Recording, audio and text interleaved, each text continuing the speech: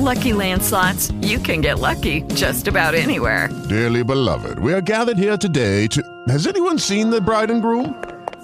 Sorry, we're here. We were getting lucky in the limo and we lost track of time.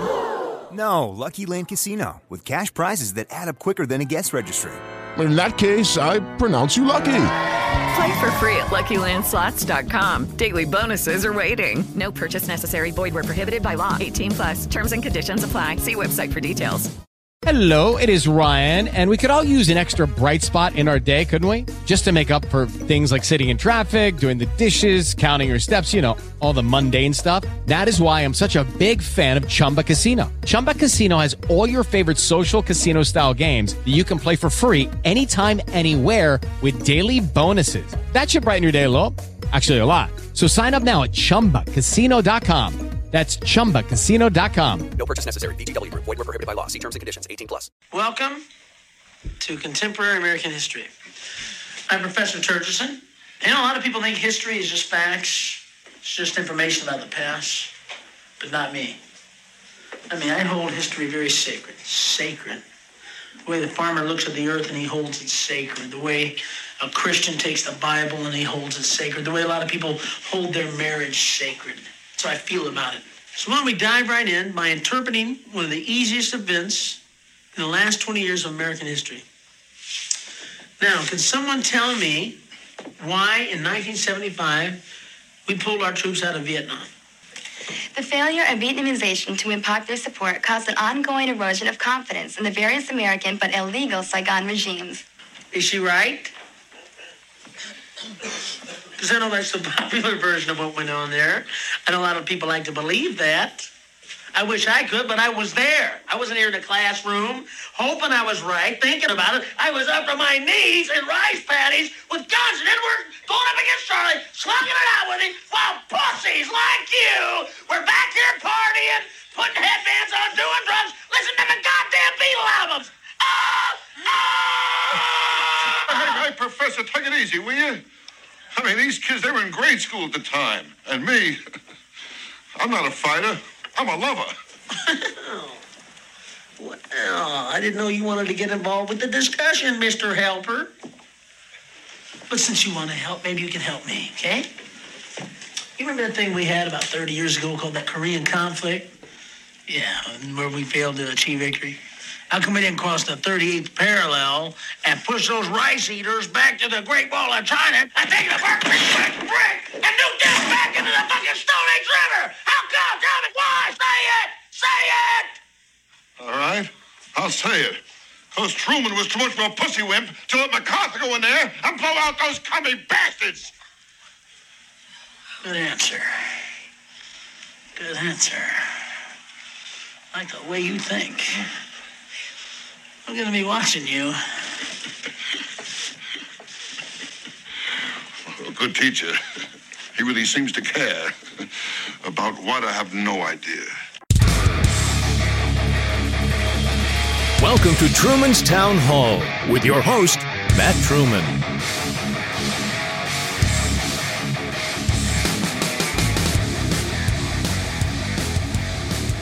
Hello. This is Matt Truman. Thank you for downloading this episode. Thank you for sharing with a friend. Do you think this is a game? Life? Do you think life is a game? And that you can just play with it as you will? Huh. Interesting. There's a lot of serious points to life. There's a lot of funny points in life, and doggone it, I have a sense of humor. But what I don't play with is the truth. We play a lot of different games in life. But the truth is the truth. It's not opinion like some would want you to believe. It's not an assumption on truth. There's truth. There's fact. There is opinion. But there's truth and there's fact. Today on Truman's Town Hall, we could talk about Trump being raided at Mar-a-Lago by the FBI. Hi, FBI. How are you? Hope you're doing well. We could talk about that. Did he have nuclear secrets? Was he going to sell to Iran? I mean, whatever else is going on. Folks, if you've listened to this podcast, old Matty is not the greatest Trump fan. I like some things he's done. I'm a Republican, libertarian, independent. I don't know what I am. But I'll tell you this. We're not going to talk much about Trump today. Maybe we will. I don't know. I don't know what we're going to do. I'm just starting this podcast. But the first thing that comes to my mind is truth. Have I come on here and this podcast and purposely lied to you? No. No, I have not. Have I went out in public and purposely lied to you? No. No, I have not. But some would like you to believe that. Ladies and gentlemen, today on Truman's Town Hall, we're going to talk about politicians. Smelly, stinky, dirty, rat-infested politicians. They'll tell you something. They'll make you believe it. They're the greatest salespeople on earth as a politician, but in the real world, ooh, they suck. They do suck. But as a politician, they're successful. They're delightful. Let's just go to it. Folks, we're going to talk a little bit about my hometown, Huber Heights. Then we're going to move on to some other topics. Okay, next up we have Mr. Matthew Truman, if you please come to the podium.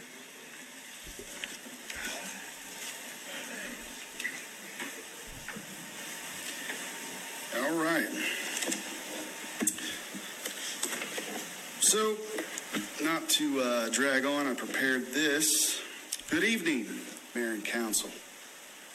First, I'm proud that Huber Heights finally has a Veterans Memorial. I am a combat veteran myself.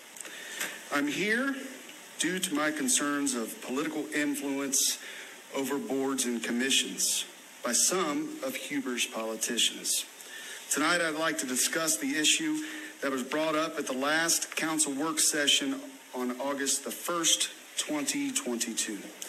I was listening to hear about another item when Mayor Gore introduced the discussion to blend some of the boards and commissions together, namely the Arts and Beautification and the Military and Veterans Commission. He said, and I quote, "The Veterans Commission has not met the last 2, maybe the last 3 times. This body had a lengthy discussion about why this should take place. I honestly understand the need. I do. You simply cannot get enough volunteers." Another quote from the mayor was, "We don't get a lot of applicants." He also said, "We just have to have some honest discussion here." Well, I'm here to do just that. Watching the meeting, I was infuriated. A lot of things were said that seemed to me, and I'm sure to others, that some were blaming the citizens for not stepping up. One of the counselors said, "I think the bigger problem here is not council." If I may, you are the supposed leaders and should take responsibility for not delivering on your promises, obligations, and intent. I heard another counselor say, "I think we can find some amazing volunteers if we empower our boards and commissions." I will use this quote to add, if you stop playing politics, there may have been volunteers already in place. One of the very commissions you now have to fold into Parks and Recreation was an idea stolen from community volunteers. Many veterans, in fact, in my opinion, over politics. I was a member of an organization called the Huber Heights Veterans Project. I spent thousands of my own personal dollars to help develop this nonprofit. We gathered a team of veterans, citizens, and whomever from council. We invited everyone. A few showed up. I believe because I spoke out on my personal time about some ideas of the city government, we were boxed out. And eventually, Mayor Gore led an initiative to crush us. That became the Military and Veterans Commission. We partnered with other nonprofits to hopefully bring the banners you now see out here on Veterans Parkway, Taylorsville Road. The city manager at the time denied our plan for banners, only to say something along the lines, we can't pick and choose which nonprofits we work with. This, in my opinion, wasn't the case because shortly before or after, I can't quite remember, the city was partnering with some type of gardening operation that I don't believe even got off the ground. The city most certainly chooses who to partner with, and it's all done behind closed doors. It doesn't matter who it impacts. Even a good, diverse veteran organization willing to work their tails off to raise the money for veterans' memorials, banners, outreach, and so much more were denied and essentially eliminated over politics. We took on the endeavor so the taxpayers didn't have to pay for any of it. They're paying for it, over $1 million. When politics bleed in, some politicians' egos can't take it. They don't care where the money comes from as long as the group I headed, HHVP, had no longer a purpose in the city of Huber Heights. That's wrong. Back then, some were telling others it was because the city could do it better. So, if you plan to encourage volunteers and work with nonprofits, I say outstanding. I would also suggest you start anew.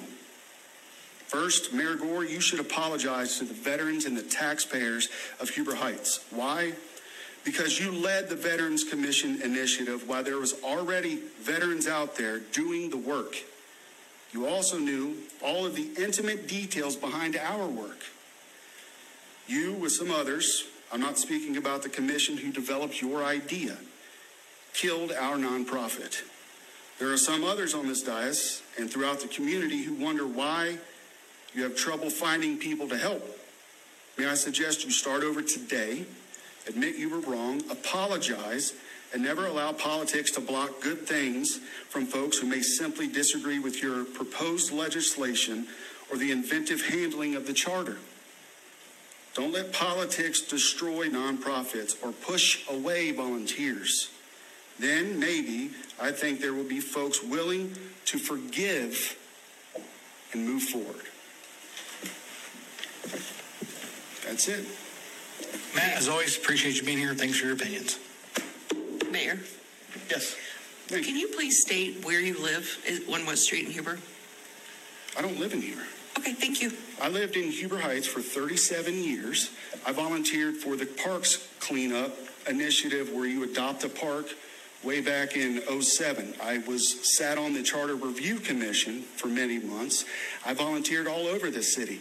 Where did you volunteer? Would you like the list? Yeah, go ahead. St. Peter's School, Sunday school teacher, 4-H advisor, picked up trash. So what do you have to do with this? Okay, so this is citizens' comments. Mayor, you invited me up here to have this discussion, and you don't want to have it. I invited you to speak your mind. And I welcome you to attend a meeting anytime you like to speak on the matter. We have had Facebook conversations and we've had phone conversations. We've talked about this at great length, and so you've got nothing to say.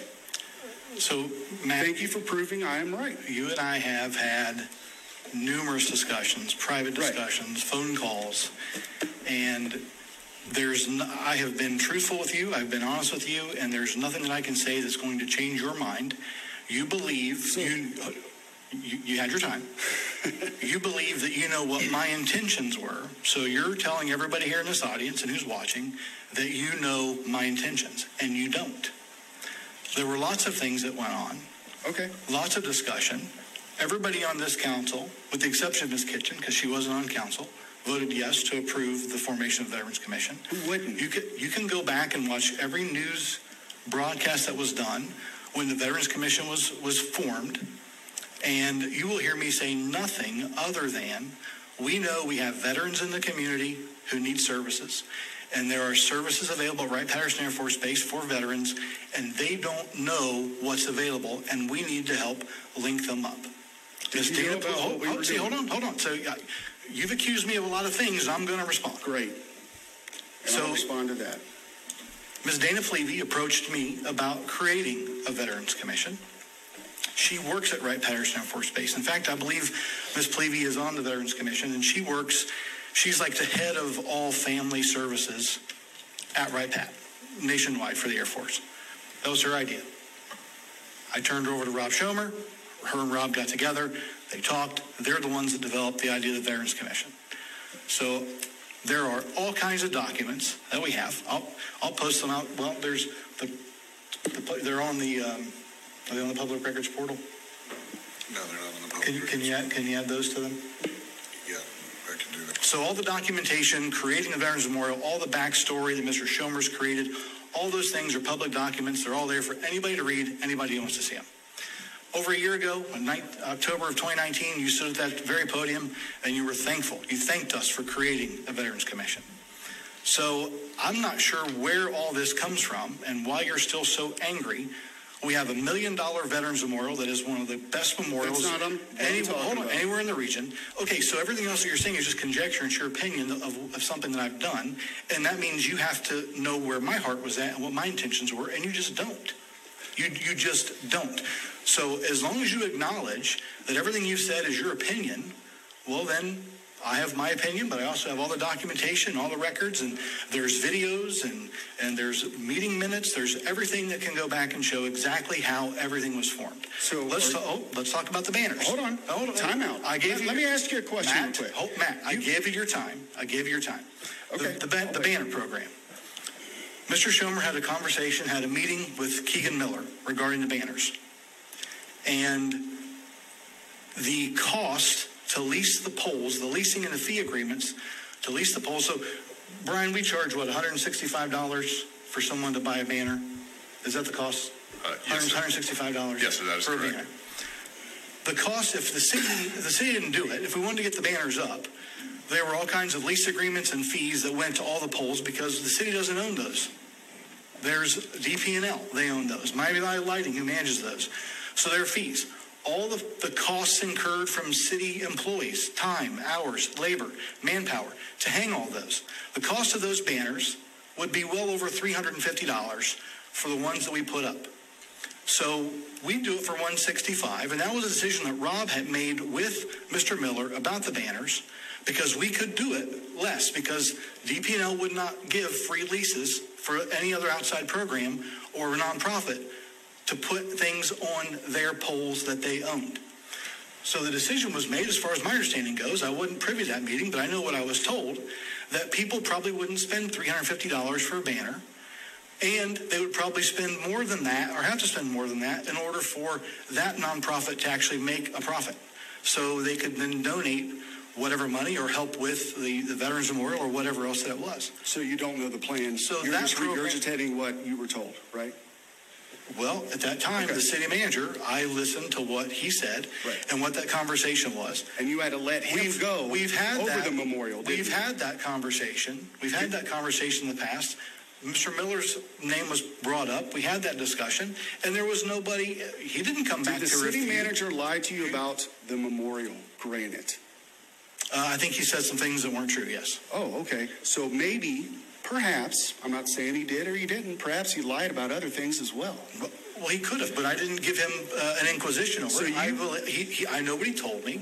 I know how it played out, and nobody had any complaints or problems with it other than you. But you I said told you had nothing to do. That's how that happened. With starting the commission. Is that what you said? That's what you're telling everyone here? Ms. Plevy approached me. Okay. So whatever I've said on video or how that was going to work, I can go back again to the newscast. The purpose of... I have documents too, Mayor. This is a text message from you. May I read it? Sure. Oh, great.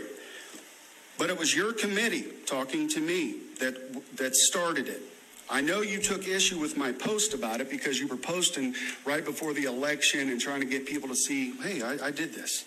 I know you took issue with my post about it, but I did lead the initiative to start the commission. And what I said was, and now we're going to see what I believe to be the best memorial in the region. I repeat, I did lead the initiative to start the commission. You led it. Yes. It was you. Like I've told you, Ms. Plevy came to me, and then I gave her to Mr. That's what you Schumer keep saying. to start. Well, that's what happened. But I mean, I don't you know got what angry happened. because I did a podcast and I talked about certain issues up here, so you crushed our organization. Nobody said, Matt, you knew we were here. Okay, how many updates did we do here? Matt, you got to speak. If that's what you Why feel, can't I have a if turn? that's how you feel, that's how you feel. That is your prerogative, and your opinions are your opinions, but just because they're opinions does not make them fact. It's fact So- right here. You so- lied and told everybody that you didn't have. Oh, she's the one that came to me and Yes, she no, was. you let it. I believe that was in September, October of 2018. Yes. And you were already talking to us. You volunteered to be our treasurer, for crying out loud. I did. I Yeah. wanted to help. Right. And when you got denied is when you started to change things up a little bit. When you became mayor is when you crushed our organization for your own benefit. If that's how you feel, that's how I feel, and a lot of other people feel the same way. Well, but that's just not what happened. Okay. Have a good one, Matt. That's exactly how it happened. Thanks for being here. Glenn? Mr. Truman, I'll say that I appreciate all the efforts of HHVP. I appreciate the time I spent. I have no concerns about the money I spent. I thought it was all for good purpose. To conjecture it happens all the time. Don't take that wrong. A lot of people have different beliefs as to why I might have missed a council meeting. But, do your thing. I appreciate your stance on veterans in Huber Heights. You've always had a hard stance pro-veteran in Huber Heights. As a veteran, I really appreciate that. I appreciate that too. And the reason I'm here and the reason I came and I was proud because I was told by the mayor that this commission is not just going to be about building a memorial. We're going to be helping everybody. We're going to be doing other initiatives and taking care of things because that's what we were going to do. But now you got to fold it in because your initiative didn't work. And you watched it not work, and now there's veterans that could get help from the city because you took it over, and they won't. And that sucks, and it's wrong. Like I said, I appreciate your pain. Oh. Well, there it was. It's like 15 minutes of nothing, essentially. To make a long story short, the reason I play that is because the mayor from his blue check-marked Facebook page posted a comment on Truman's Town Hall podcast. It read, "I welcome you to attend a council meeting anytime you like to speak on the matter. We've had Facebook conversations and we've had phone conversations. We've talked about this at great length, and I've been nothing but honest with you about all of this. I can't make you believe the truth because you're hell-bent on making up your own facts. But I look forward to speaking with you at a council meeting so it's all on the record in a public meeting. I hope to see you there soon." I went there soon. I went to the next council meeting, in fact. I don't back down to coward politicians. What do coward politicians do when they're confronted? They shut you down, especially when they are the chair of the meeting. What happened in there? I came up. I delivered something I wrote, so I didn't bloviate because you only get 5 minutes. So I had to make sure I wrote everything down. I timed it to make sure I had 5 minutes there. And then I allowed Mr. Mayor Gore to speak. And what was his first comment? What did he say? I mean, you can go over to Truman's Town Hall. It's right there unless he deletes it. But I look forward to speaking with you at a council meeting so it's all on the record. It's not all on the record because he didn't want to have that discussion because I'm right. And he knows I'm right. Hopefully he's listening to this. Hopefully someone, of course one of his friends is listening to this. I don't shy away. I'll come to a council meeting. We can do it live on Brick City Town Hall. We can do it live on wherever. As long as the public gets to see the conversation. Because guess what?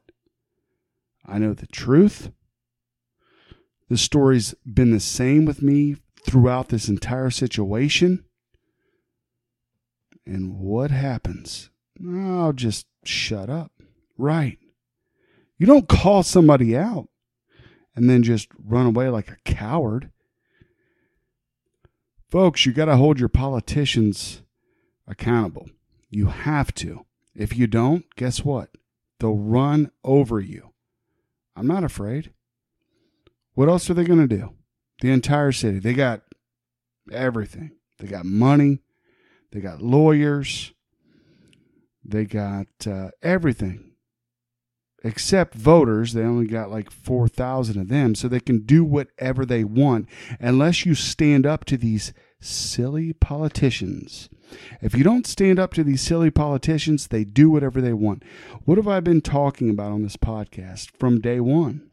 Stand up to your politicians. Hold them accountable.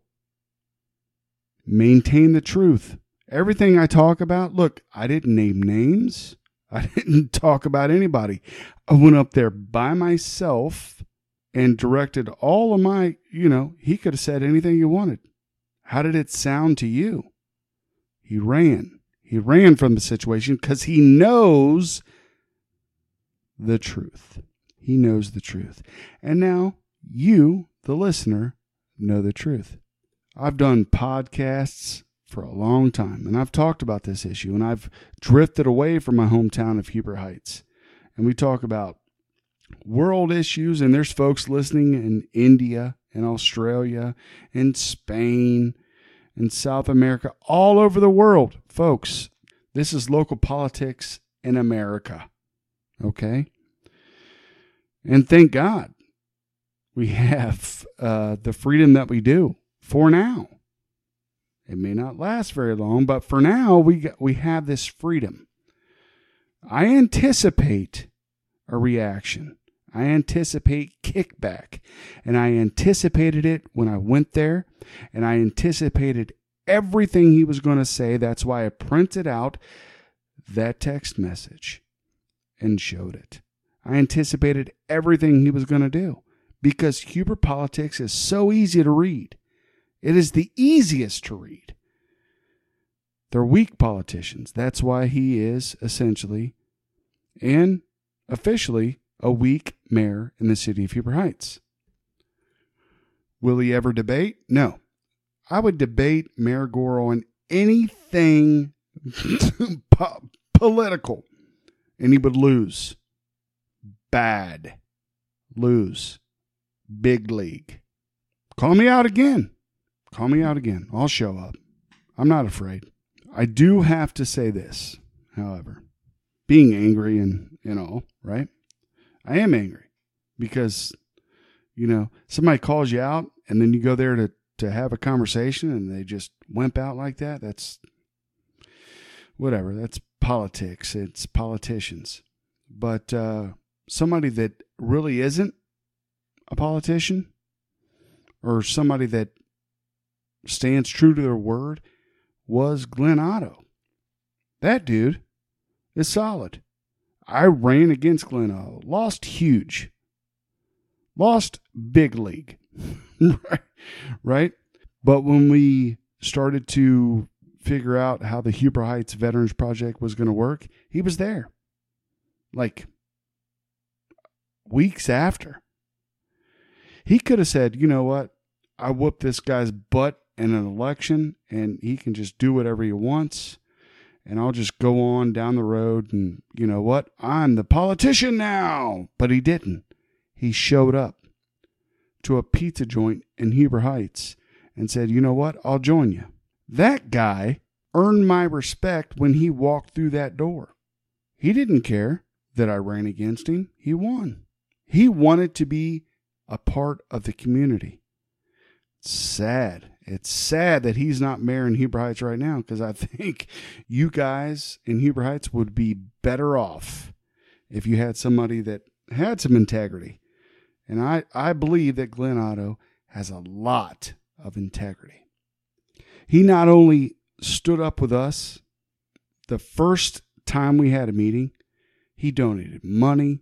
He was ready to work and put his name on things and put his work where his mouth was. This mayor, he was all mouth. He would tell you, oh, I got this big person to donate money and this and that, and we can do all that. But then in silent and in the back room, he had something else planned. Because he's all politician. At politicized. I think you can go back on, what is it? The internet has some type of a back room. I don't know. Listen, I've been sent the old documents. I've been sent the old screenshots of at politicized, and I never put them out. I hold it all. But I don't. I stuck to the issues. I didn't bring anybody up. I didn't bring out at politicized and some of the controversial things that would come out on that. No, I stuck to the issue. Mayor Gore does not want this fight. He does not want this fight because he would lose. Big league, as Trump would say. Why are you stuffing away nuclear documents? Anyway, but if he's listening, or his friends are listening and they want to talk to him about this podcast, anytime, anywhere, we can debate. We can debate this issue. We can debate any issue you want to, and you will lose. Big league.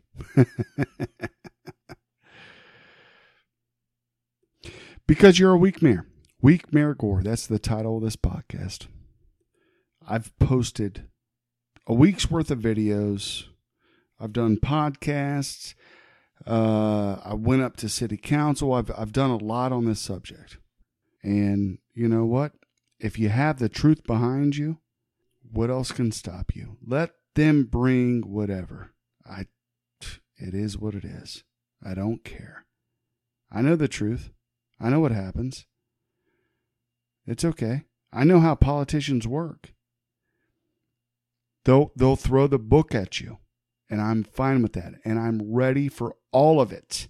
Ready for all of it. But let's move on to other things. I sent it all. I put it all out there. Be a man. Have a debate. Nope. Can't do it. You put it out there online, and then friends were saying, oh, are you going up? I went up there. Didn't want to have the debate. That debate didn't happen. Oh, well. Okay, so we need to talk about other things. Folks, that's my hometown, which I moved out of, which is a whole nother story. I mean, you're welcome to do a quick little public records request with the city of Huber Heights if you want. I don't want the clerk to have to work any more than he has to. He seems like a decent dude. So why would I make him do any other work? But if you want to. With Lucky Land Slots, you can get lucky just about anywhere. Dearly beloved, we are gathered here today to... Has anyone seen the bride and groom? Sorry, we're here. We were getting lucky in the limo and we lost track of time. No, Lucky Land Casino, with cash prizes that add up quicker than a guest registry. In that case, I pronounce you lucky. Play for free at LuckyLandSlots.com. Daily bonuses are waiting. No purchase necessary. Void where prohibited by law. 18+. Terms and conditions apply. See website for details. Hello, it is Ryan, and I was on a flight the other day playing one of my favorite social spin slot games on ChumbaCasino.com. I looked over at the person sitting next to me, and you know what they were doing? They were also playing Chumba Casino. Coincidence? I think not. Everybody's loving having fun with it. Chumba Casino is home to hundreds of casino-style games that you can play for free anytime, anywhere, even at 30,000 feet. So sign up now at ChumbaCasino.com to claim your free welcome bonus. That's ChumbaCasino.com and live the Chumba life. No purchase necessary. VGW. Void where prohibited by law. See terms and conditions. 18+. You can get the email between Kate Baker and Michael Truman. That's up to you, though, if you want to. I mean, you don't live in Huber Heights? No, I checked the doggone box that said non-resident. Anyway, my handwriting is horrible just because I was fired up and I went there. Anyway, we got to talk about some other things on Truman's Town Hall, right? There's other folks listening. That's the hometown BS. Stand up to the politicians. They're your servants. They are your servants. They're not over you. You are over them. It's we the people, not we the politicians. Here's something else. By officiating the unproven theory that petroleum oil is a non-renewable fossil fuel, the oil companies were able to adjust the price accordingly, all the way into the peak oil scare that foretold the calamity of the world soon running out of oil, which further benefited the industry's oil pricing schemes. The wells never did go dry, and the ones once emptied filled back up. So the science we have today favors the abiotic theory over the fossil fuel theory, which is that oil is a natural, renewable component of our ecosystem. And we see this in our oceans, underwater methane lakes deep beneath the surface, with their own unique, thriving ecosystems. And so the story changed from the world will soon run out of oil to the world will most certainly end if we don't stop using oil. And because nobody seems to know what science is anymore, and most people just do as they're told, the world is about to end for millions of people, and probably more, because our civilization is built upon fossil fuels, and the powers that be are turning them off. Winter is coming, and Germany is set to be very cold. Angela Merkel saved her political career by appeasing the anti-nuclear movement and shutting down Germany's nuclear power. Out of 17 plants, they have already shut down 11 and are still in the process of shutting down the rest, removing 25% of their power without anything to replace it, because their Green Deal turned out to be a failure. After all the hype, Germany's dependence on fossil fuel is at 76%, so they are temporarily switching back to coal and oil. But that's a real problem, because they've neglected their own fuel industry and become dependent upon Russia's. And the German government would rather have the country freeze to death than buy fuel from Russia. The German economy is based on highly innovative production, which requires a great deal of energy that they no longer produce. And so running out of fuel will quickly collapse the German economy, which will cause a tsunami of economic destruction throughout the EU and the world. And the German government is letting it happen. They could leave some nuclear plants online, but they still plan on shutting it all down by the end of this year to stay green. Some anti-carbon environmentalists are saying that nuclear power is the greenest option. And maybe that's true, but none of their schemes add up. So far, the green agenda has only successfully accomplished making people feel good about themselves while they destroy their own society. The EU and Britain are actually reverting back to burning wood as fuel and claim that it is carbon neutral, which is a lie.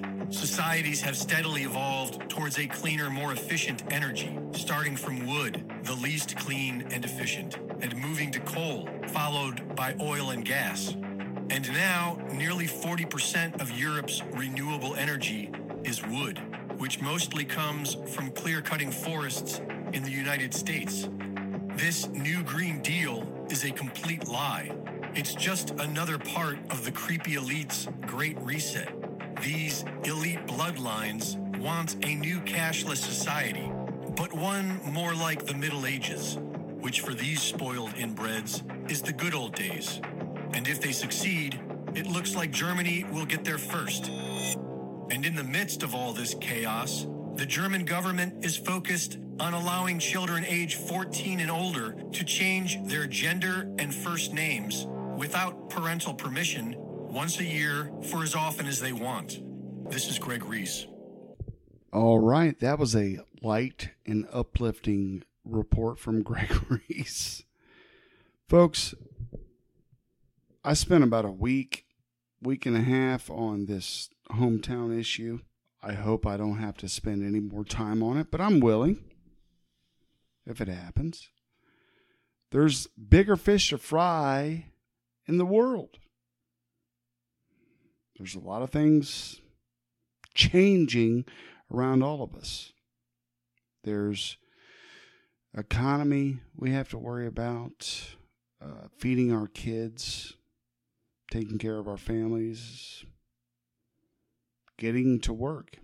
I mean, there's so much to worry about than local politics. But local politics is kind of where it's at. I don't live in the city of Huber Heights anymore.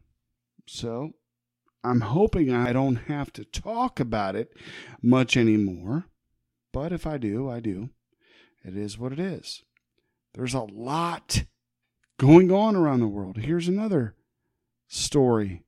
You know what? I'm just going to throw out a series of stories. Right? Let's throw out a series of stories for you folks to listen to and decide what you think about it. First up, WION News out of India. Countries, Iran and the United States. There is no love lost between the two. They have been enemies for a long time now. But in the recent days, the tensions have exploded. From the nuclear deal to an alleged killing plot, Tehran and Washington are at loggerheads. So let's begin with the first issue, the Iran nuclear deal. In 2015, Iran and 6 other world powers emerged out of months of negotiation. The result was a historic nuclear deal with Tehran, which was formerly known as the Joint Comprehensive Plan of Action. Iran agreed to limit its nuclear activities, and in return, its crippling economic sanctions were to be lifted. All was well until 2018. Then US President Donald Trump felt that the deal did not go far enough. So he decided to walk away from it.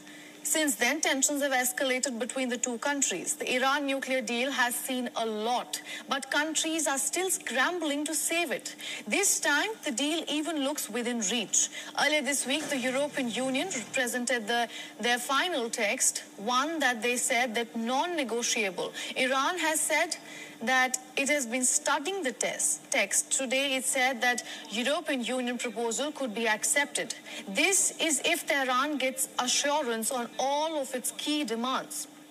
This is a positive sign for everyone involved in the nuclear deal, especially for the United States and the European Union. Both sides are desperate to reach a deal. If it is reached soon, 1 million barrels of oil per day could enter the market, something that could help relieve the global energy crisis. Currently, Iran cannot sell its oil on the global market, but if a deal is reached, it will allow Tehran to do so. So any deal will be a major victory for Europe, especially as it faces a potential emergency this winter. Now, this brings us to issue number 2. An alleged assassination plot. An Iranian has been charged in the United States. His crime, well, a plot to kill former U.S. National Security Advisor John Bolton. Shahram Poursafi is a member of the Iranian Revolutionary Guards. According to Washington, Poursafi was offered to pay an individual $300,000 to kill Bolton. This was likely in retaliation to Soleimani's assassination 2020. Poursafi also mentioned the possibility of a second target. He said that his target could earn the assassination at least $1 million. U.S. officials have not said who the second target was, but according to reports, it was former Secretary of State Mike Pompeo. The Justice Department says that Poursafi remained at large. The IRGC member is believed to be in Iran. Both Bolton and Pompeo have been fierce critics of Tehran, so it isn't surprising that they were on the hit list. But Tehran has denied all assassination claims. This, as they have called it, as fiction. It also warned the U.S. against any action that targets Iranian citizens. But a nuclear deal and an assassination plot are not all. The tensions between the two have been reached at a very high stage. Russia launched an Iranian satellite into orbit from southern Kazakhstan. The Qaem is a Russian-built Canopus-V Earth observation satellite, what many are calling a spy satellite. Iran says it wants to use the satellite for non-military purposes, but the West thinks it could be used by Moscow to assist its intelligence operations in Ukraine. The claims have, however, been rejected by the Iranian Space Agency. It says that it has exclusive control over the satellite from day one. So we have big things to talk about, but first I have to say something. It's somewhat personal, but also national news. A friend of mine, dear friend of mine, good friend of this show, got stabbed today, Salman Rushdie. I'm sure people have seen this news. He was stabbed by someone named Hadi Matar. We don't know the motivation yet, but Sal did have some enemies in the past, as I recall. So I'm guessing Hadi is not Amish. Sal was in Chautauqua. He was giving a lecture, how about this for irony, about how the U.S. is a safe haven for exiled writers and other artists under threat of persecution. And making that speech itself is unthinkable in most Muslim countries. Salman Rushdie living in most Muslim countries without getting stabbed every day is unthinkable. So don't come at me with Islamophobic. Phobic means fear, right? Well, Sal had a good reason to be fearful. And when you say phobic, it's just a way to shut off debate. You know, they use transphobic, Islamophobic, and we should have a debate about this. Sorry, but, you know, these things don't go away. Islam is still a much more fundamentalist religion than any of the other religions in the world, and that means they take what's in the holy book seriously, and that has been dangerous for a long time. It's still dangerous. This was 1989 when he was first threatened. You know, they say we have a long memory. We just got Ayman al-Zawahiri. We were bragging about, well, you can't get away from. They have a long memory too. So, what are your thoughts on that? Well, I want to just draw your attention to a quote from Salman Rushdie. The defense of free speech begins at the point when people say something you can't stand. You often have to defend people you find outrageous, unpleasant, and disgusting. And that's the point I think that people have forgotten in this debate about free speech, which is it's not about the right of people you agree with to say what they like, and then you're not along. It's about your ability to listen to people whose opinions you might staunchly disagree with. You might hate their opinions. You might hate them. But you should be able to tolerate their right to have a different opinion. I'm Sean Duffy in for Laura Ingraham, and this is the Ingraham Angle from New York City tonight. Take everything. That's what Attorney General Merrick Garland signed off on when he personally approved the search warrant to raid Trump's Mar-a-Lago home last week. Now, the warrant was finally unsealed today, and it actually created a lot more questions for us. For example, what did the agents need to take everything under the sun? Why was that? Everything? They need to take everything? Attachment B of the warrant lists property to be seized and notes agents can take any government or presidential record created between January 20th, 2017 and January 20th, 21. That covers his entire presidency. And if this raid was so urgent, because the left claims our national security could have been at risk after all, then why didn't it take days for them to actually execute the warrant? The judge signed off on the warrant on August 5th, but the raid didn't happen until August 8th. Do FBI agents actually not work on weekends? And what's more is that Trump would have had these documents for more than 560 days since he left the White House. 560 days. If this is so serious, really, what took them so long? So far as the actual documents, we have a list now, albeit it's not a very good list, of what was taken. Here's what could have been a threat to our national security. The grant of clemency for Roger Stone, a leather-bound box of documents, and 2 binders of photos. There were boxes the agents designated as top secret documents that Trump has since said were declassified. But we still don't know what the agents were really looking for. The Washington Post reports the raid was related to nuclear documents, but even Politico doesn't buy that, writing, "We've seen enough Trump scandals in the last 7 years to know that sometimes potentially explosive allegations from anonymous sources fail to detonate." You wouldn't say, huh? Well, I could have told you that. Any American could have told you that. The warrant reveals the DOJ is investigating Trump over 3 different laws: concealment, removal, or mutilation of records, destruction, alteration, or falsification of records in federal investigations, and the Espionage Act. What? That's it? That's the whole question? What? This is absurd on every single level. There's one more question I have that disgraced Deputy Director Andrew McCabe may have actually answered for us. And that is, what's the end goal here? They'll be going through all of this material very closely to figure out whether or not there is actually evidence in here that supports any of the charges. And I should say, any other charges. So the investigation is not limited to the 3 statutes they've cited on the search warrant. We're in the InfoWars paradigm of understanding current events, politics, more so than ever before.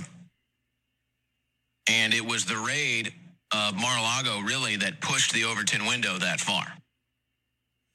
So that's one of Alex Jones' minions over on the InfoWars network. And the point that he's getting towards is that thanks to InfoWars being so crazy and the right wing becoming ever more crazy, right-wing media looks more and more like InfoWars every single day. And the dude works for InfoWars, he's out of his mind, but I think he might actually be on to something. So let's watch his full remarks. Fox News at night sounds more like InfoWars this week than ever before. So that's kind of the time period we're in now. We're in the InfoWars paradigm of understanding current events, politics, more so than ever before. And it was the raid of Mar-a-Lago, really, that pushed the Overton window that far. And so I see that as a great victory.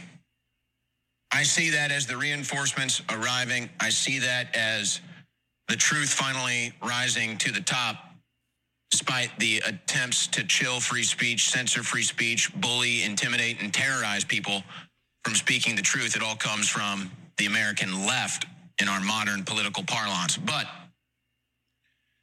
it was InfoWars that was groundbreaking. It is InfoWars that's been set for destruction. You know this. Yeah, so he might be a lot of things, but is he really wrong? Is there much of a difference between Fox News and InfoWars? I mean, Tucker Carlson talks constantly about how much he looks up to Alex Jones.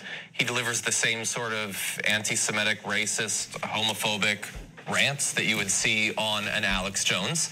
Now, is this a good thing for America? Obviously not. I mean, on InfoWars, you can learn about how they're putting stuff in the water to turn the frogs gay, and they've got lasers that can combine hurricanes or maybe separate hurricanes, and Al Gore fires it from Antarctica. That's literally a thing that they say. They believe that literally every mass shooting was planned by the government.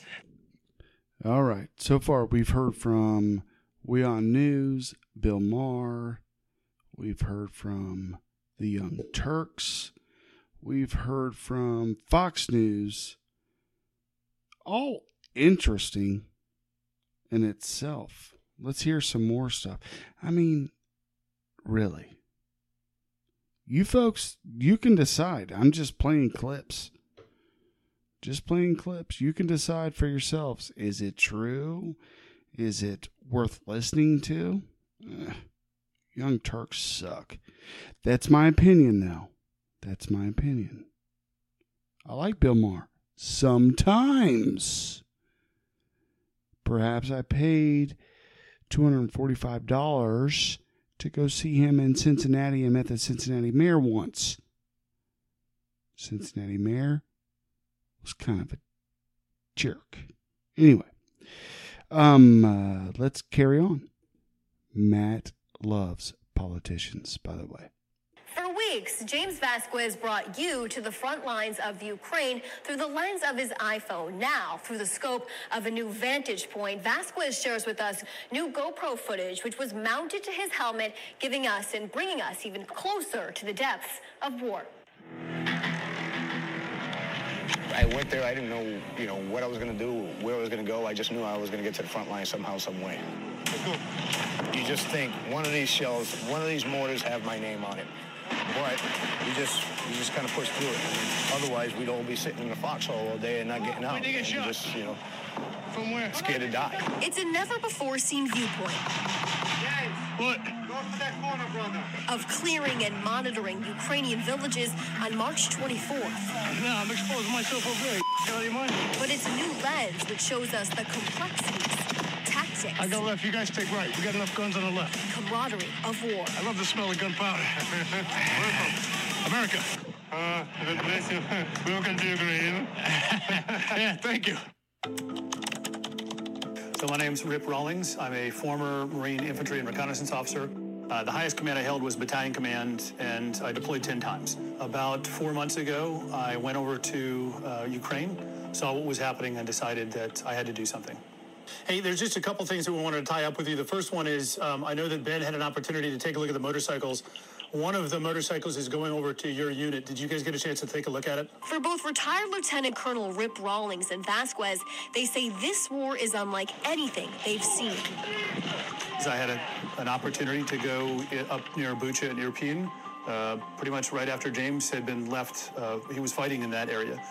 And so I was there, a while afterwards, but saw the damage and destruction and decided that I couldn't stand for it and we needed to do something about it. What's it like for you to see this? Does it compare to what you've seen on your deployments? This is a lot worse. The atrocities are significant. It's, God, I can't believe how many people stayed here. Can't believe how many people stayed. It's almost too tough to talk about sometimes because, I mean, you haven't seen the likes of anything like this since, again, like you said, World War II. Another civilian. Colonel Rawlings and Vasquez linked up in Lviv to figure out a way to help former military and veterans fighting on the front lines. We supplied night vision goggles. We supplied vehicles. We were able to crowdsource funds through people's generosity. Body armor, helmets, Kevlar helmets. Now, with a common goal in mind. Did you guys have any more need for plates or plate carriers? The two have joined forces to create Ripley's Heroes. Yeah, I think there's a need for that. They say the organization is providing logistical support. Whose artillery is that? And non-lethal equipment to combat units on the ground. There's so many different languages and so many different language barriers, but, all for one common goal, which is to, liberate this country that's just being slaughtered right now. If it was 1939 and Germany was doing what it was doing at the head of World War II, what would you do? We're there right now. This is it. You have a megalomaniac ruler who is killing them wholesale, raping them, slaughtering them, and stealing everything from their country. They'll be right at home. The fight Colonel Rawlings and Vasquez have seen is now at the doorstep of Congress. This really is an extraordinary time, and we have two very special guests with us here today to discuss this. We have James Vasquez, who is a former U.S. Army vet. He has actually fought in Ukraine already. And we have Lieutenant Colonel Rip Rawlings, who's a former U.S. Marine Corps and has been heading up logistical support. The pair has been invited to speak at the Congressional Helsinki Commission. On February 24th, the free world watched in horror as war criminal Putin invaded sovereign Ukraine. For so many around the world who have devoted their lives to the cause of freedom. To discuss their experience inside Ukraine and how the United States government can better support them. The biggest issue that we have is that a U.S. citizen can go purchase a set of level 3 body armor, but you cannot purchase it and give it to a Ukrainian. Together, they're pushing legislators to update laws which right now restrict the movement of certain military technology. When James goes downrange, he's technically allowed to carry level 3A body armor helmet, but he's not allowed to carry ITAR-regulated thermal sight systems with him. The difference between us and the Russians is that thermal system in a lot of instances. But despite obstacles, their fight is far from over. Once I got there, I didn't realize how much this was going to really impact my life and how impactful it's been to me, since then. So, which is why I'm going back.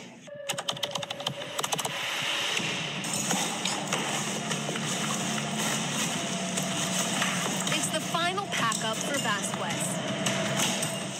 All I have left is my military gear, 2 suitcases I have to pack, and that's what I'm going back with. His home is empty. Helmet is packed. Now that you're leaving, what's the final message, the last message that you have for people who have been following your story that we've put out there that you want them to remember, that you want them to know? Just don't forget, just make sure that this story doesn't fall to the wayside. These people that are getting slaughtered, these people are getting killed. Section 2 free. Let's go.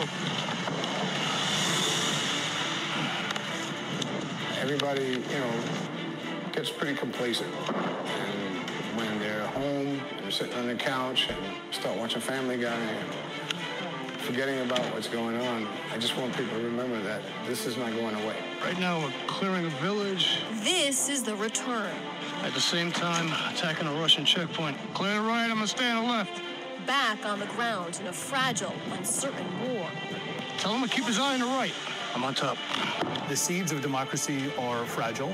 Where people from all countries are coming together in the fight for democracy.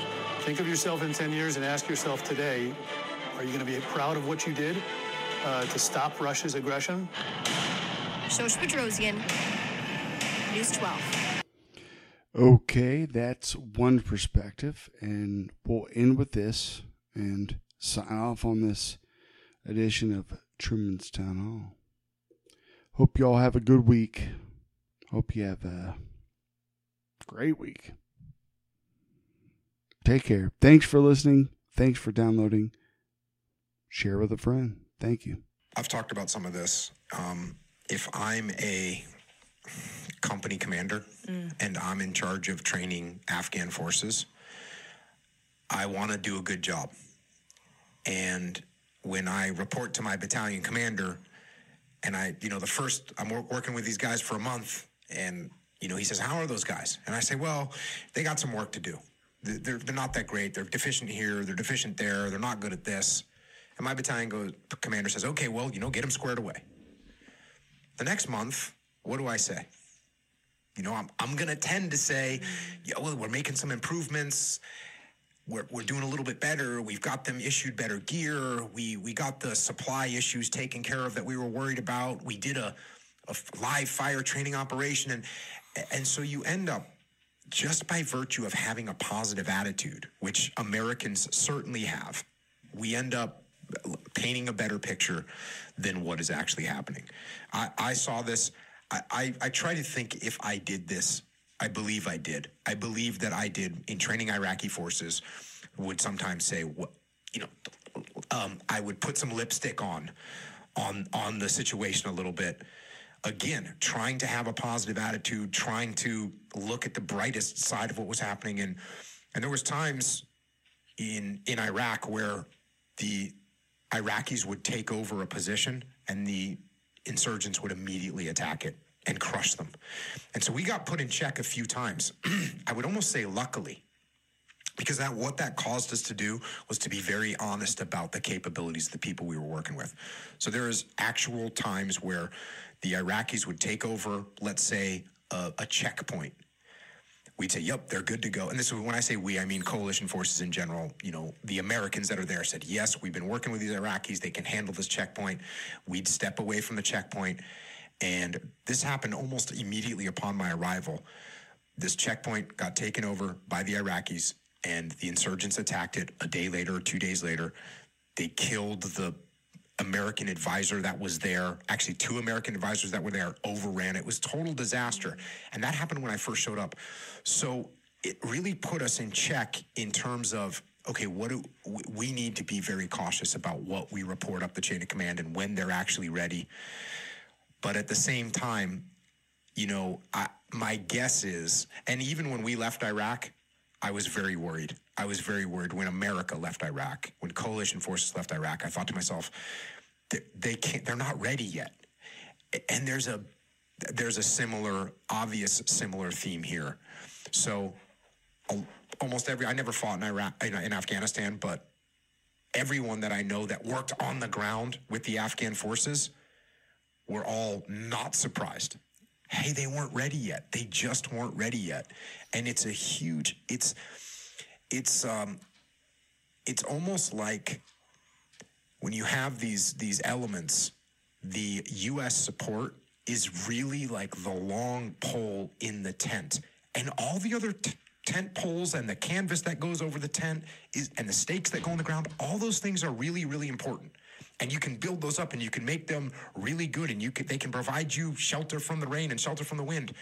But if you pull out that one long pole in the middle, it has a huge negative impact. And that's sort of again, in hindsight, as I look at it, that's one of the things I think happened. Yeah, I think there were just multiple things. I think even right down to the number of ghost soldiers. So on paper, there might be 300,000 Afghan soldiers when there's in reality there's a quarter of that, because commanders were taking money of people that never existed, or they were dead, or there was no accountability.